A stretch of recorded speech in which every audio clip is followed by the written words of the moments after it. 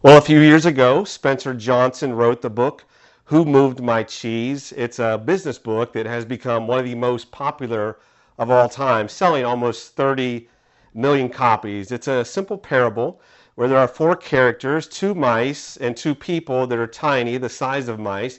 They live in a maze. There's cheese, and every day they go and eat this cheese until one day the cheese is no longer there, hence the title of the book. The characters represent how we wrestle within ourselves when change happens. One of the mice, he uses smell to try to find new cheese, and so he doesn't really have a plan to find the cheese. He just simply goes out and tries to find it by just one step after the next. The other mouse, he's very fast, and he also doesn't think much. He just runs quickly through the maze trying to find new cheese. One of the little people, he's a grumpy person, and he just complains. He hates change. Why did somebody move the cheese? We'll never find any more cheese. The world's coming to an end. And then the fourth character is the one that's kind of the key character. He's hesitant. He's startled that the cheese is there, but he starts to think maybe there's a solution that's workable, and maybe we shouldn't be so worried.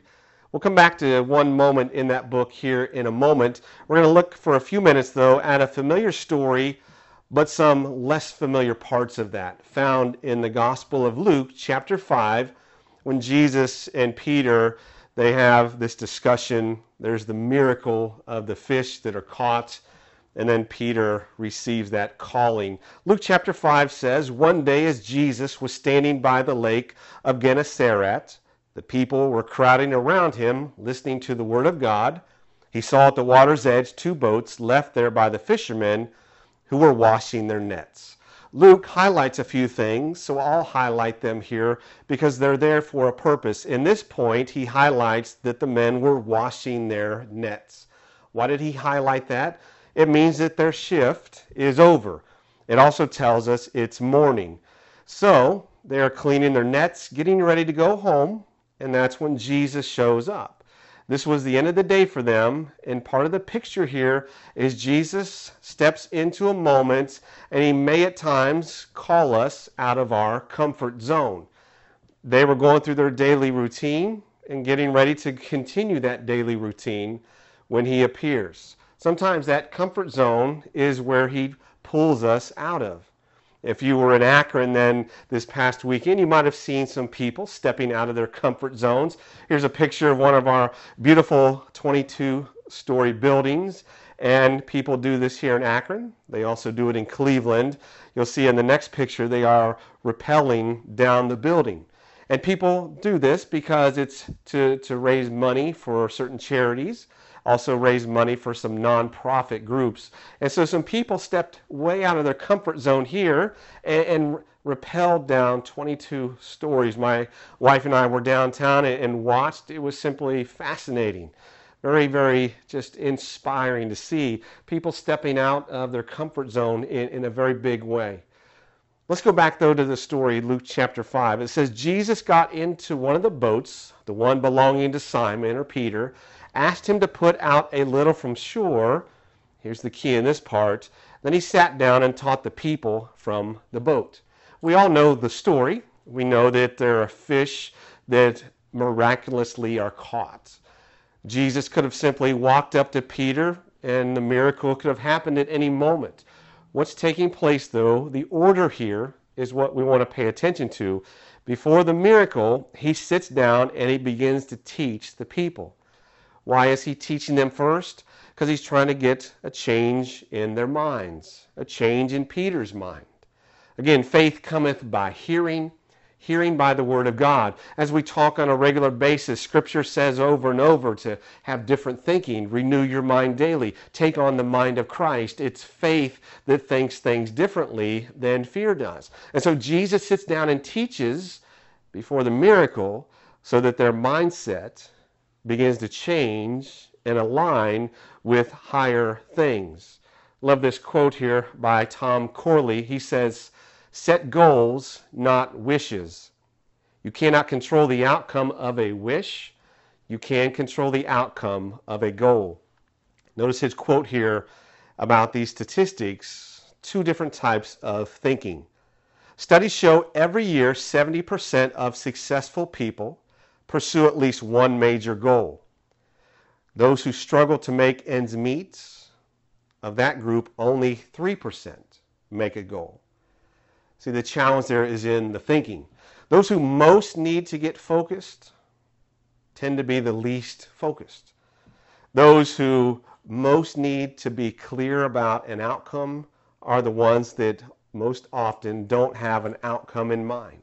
So, for example, someone at the end of their marriage, instead of having a plan to repair that marriage or to seek to find help for that marriage, people at that place of almost divorce, most don't ask for help, don't seek counseling. People that are financially struggling, most don't find somebody to give them some wisdom. They tend to just let their finances deteriorate even more. Again, it's a different type of thinking. We're called to have a different thought life. Jesus sat down to teach the people before the miracle so their thinking would change. Ours should change as we gather on Sunday, as your own time in Scripture, your own time in prayer, your own time just reading books that challenge the way maybe the old thinking was. Brings us back to who moved my cheese. They don't know where the cheese went. The two mice, they're just reacting. The grumpy small person, he's just complaining. Nothing can be done. But the fourth character says, maybe there's an answer. I'm going to go look for an answer. And he puts on his running shoes, and the grumpy character says, what are you doing? And he tells him, I'm going to go see if I can find cheese somewhere else in the maze. And the grumpy character says it can't be done. And as the other character, with some optimism, starts to walk out the door, the grumpy character again says, why are you doing this? And that character says two words. He says, what if? What if? You see, the challenge for most people, that what if followed up by something negative. What if things don't work out? What if God doesn't hear my prayer? What if there's no way to save this relationship? A different type of thinking, though, says, what if Jesus has plans for my life far beyond anything I can imagine, and he has my best interest at heart? What if there was something at this marriage seminar, one key distinction that would save our marriage? What if maybe someone else has experience that I could learn from and I could gain wisdom? I just simply need to be humble enough to ask for help. What if? A different type of thinking. So, this gentleman here is Adoniram Judson. Lived in the 1800s. His father was a minister, and Adoniram was a genius. 3 years old, he was reading books. As a young man, mastered other languages, got into a prestigious college and special program. Though his father was a minister, Adoniram himself, at that time, he was termed a deist. Simply means somebody that believes God may exist, but doubts he pays attention to our lives. Well, Adoniram went to college, met some people. One gentleman especially, he wouldn't share his name out of respect for this person, but he would say, became friends. This person was an atheist and convinced me, and I became an atheist too. They graduated college, went their separate ways. Adoniram traveled. A few years after college, he was going through a certain town, stopped at a small inn, stayed the night. Said he couldn't sleep, though. There was someone next door, obviously, that was ill, very distressed, groaning, sounded just terribly afraid. He struggled to fall asleep. He eventually did. The next morning, he woke up. All was quiet. He went to the desk, inquired about the man in the room next door. Hotel clerk said, oh, unfortunately, that person passed away, which is sad, you know. Everybody liked him. And Adoniram asked what was his name, And to his shock, the hotel clerk told him the name, and it was the atheist student he had befriended in college. Adoniram would say, that shook him, because here was this person so certain in their atheism, but when they came to this moment of distress, there was all this fear and upset. And it caused Adoniram to start to say, is this how I want to live my life? So he began a spiritual journey. Eventually, committed his life to Christ, became a missionary. But this was no foxhole conversion. This was no convenient, fearful, just want to find a way to alleviate my anxiety commitment. He became a believer, went on the mission field, and faced tremendous opposition. He faced violence on the mission field. His own child would die there. He would be put in prison for a long time for sharing the gospel. But he never turned back on his faith, never lost the hope, the peace that he had. And here's a key thing he wrote. The motto of every missionary, whether preacher, printer, or schoolmaster, ought to be devoted for life. Different thinking, different words, different commitment. Back to Luke chapter 5. When Jesus had finished speaking, he said to Simon, notice the key here highlighted, put out into the deep water and let down your nets, plural, for a catch. Again, why did Luke highlight that? Well, he highlighted the deep water because this is counterintuitive. It's morning. They fished in the deep water at night, and in the morning in the shallow water. He already goes against what Peter normally would have expected to do. And then the second thing he says, let down your nets, plural, because Jesus has a bigger vision than the people there and Peter himself could see. Jesus taught to change their mind. He taught them to see things differently before the miracle. And he called them to step out into the deep water, something counterintuitive. And it brings us to a place to stop and say, is it possible that Jesus knew more about fishing than Peter? Of course. When it brings it to our own lives, is it possible Jesus knows more about how to fix this situation than I do? Or to fix my relationship than I do? Counterintuitive, but again, the miracle often is not the logic that we might think propels it. Notice what he says. Master, Simon says, we've worked hard all night and haven't caught anything.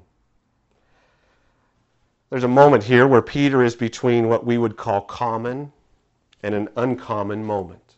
He's at a decision point. Let me read a beautiful statement by Donald Miller about that same thing for you and me. Donald Miller says, if you watched a movie about a guy who wanted a Volvo and worked for years to get it, you wouldn't cry at the end when he drove off the lot testing the windshield wipers. You wouldn't tell your friends you saw a beautiful movie or go home and put on a record and think about the story you'd seen. The truth is you wouldn't remember that movie a week later, except you feel robbed and want your money back. Nobody cries at the end of a movie about a guy who wants a Volvo. But we spend years actually living those stories and expect our lives to be meaningful. The truth is, if what we choose to do with our lives won't make a story meaningful, it won't make a life meaningful either. Peter could choose the Volvo, go on with his routine, or he could choose the uncommon. And notice what he says next. But, Lord, because you say so, I will let down the nets. Peter's thinking has been changed because he's been sitting there listening to Jesus teach about the kingdom of God, the peace everlasting, the joy unspeakable, full of glory. And he says, I want what this person is talking about. Because you say so, I will let down the nets. And of course we know the end. When they had done so, they caught such a large number of fish, their nets began to break. Anthony Zibolowski shares about this moment. Maybe those first disciples just got sick and tired of business as usual. Maybe they realized the goodness of God and His blessing and decided they were not going to risk it all for this life, but wanted all that God had to offer. The crowd pressed into Jesus. He spoke to them all, but not all of them were listening. Are we listening? Sometimes letting your net down one more time does not make sense. Going to the deep end when you feel like drowning doesn't make sense. But sometimes the net breaking, boat sinking blessings are not on shore. They're in the deep. What happens next, Luke says, they signaled their partners in the other boats to come and help them. They came and filled both boats so full they began to sink. We close, look what happens. When Simon Peter saw this, he fell at Jesus' knees and said, "Go away from me, Lord. I am a sinful man." Peter had a much different response than the other people. The crowds, when Jesus did a miracle, some wanted to see more. When the religious leaders saw miracles, they often scoffed and criticized. When Peter saw the miracle, he fell down on his knees and said, "I'm not worthy of what you've given me." That's worship. And it's worship that understands the next part as well. Jesus said to Simon, "Don't be afraid. From now on, you will fish for men." So they pulled their boats up on shore. And here's the key for you, for me. They left everything and followed him. What if? It's a different type of thinking. Sometimes Jesus steps in and calls us to do things counterintuitive. That old nature rises up and says, who moved the cheese? Nothing we can do about it. But there are those who dare to dream that say, you know what? I trust him. Committed for life. John Piper shares, at the end of the day, at the end of the age, Jesus isn't just going to say, "Why did you call me Lord, Lord," and not do what I say? He's also going to say, "Why'd you call me God? Say I was your treasure, but only give me 2% of your attention." Charlie Fries of Billy Graham Evangelistic Association recently interviewed Charlie Duke. Charles Duke worked the radios in 1969 when Buzz Aldrin and Neil Armstrong first landed on the moon. Charlie Duke, though, also wanted to be an astronaut. His dream came true. Less than 5 years later, he was the 12th man to walk on the moon, the youngest astronaut to do so.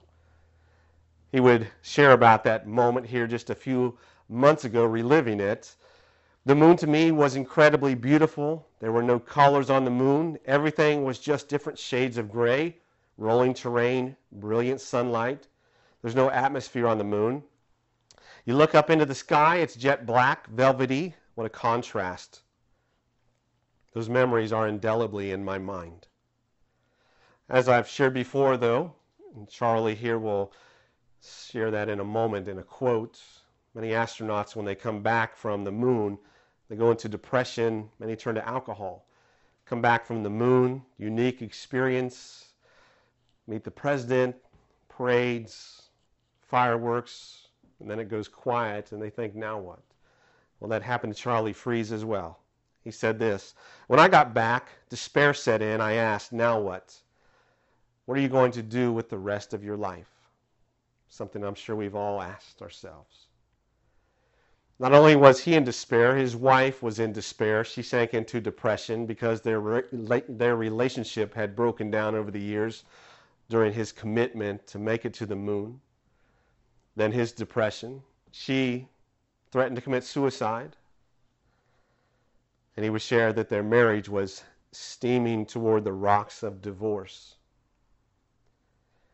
Somebody invited them to go hear a speaker, and that speaker talked about his dreams, his goals, and then shared the gospel. And Charles said that his wife looked at him and said, "I've tried everything but Jesus. I'm going to that altar." He said she did. She changed. He didn't believe it. But for 3 years he watched, saw her healed, saw her happiness, saw her joy. And after 3 years of that, when he was invited to go hear a speaker, he went. And when he listened to the speaker share about his own testimony and about the gospel, Charles said, "This is either real or it's not." And then he went to the altar. Here's what he said: "God delivered me from anger, unforgiveness, just everything that was wrong. It was dramatic. He saved our marriage. Not one promise of God has failed us." I want to close with a powerful statement he made. For those here this morning, for those on the radio, we'll trust you'll continue to be here. Hope you'll join us here on Sundays for the radio program. Watch akronfirst.com for changes to that station and time. Also the website, you'll find the messages also uploaded. So go to akronfirst.com and hear messages and look for the new radio station and time. But as we close this morning, take this as your own commitment. Charlie Duke said, people all over the world want to meet someone who has walked on the moon. I want to introduce them to the only perfect person to walk on the earth. Different way of thinking, different way of believing, different way of committing. What if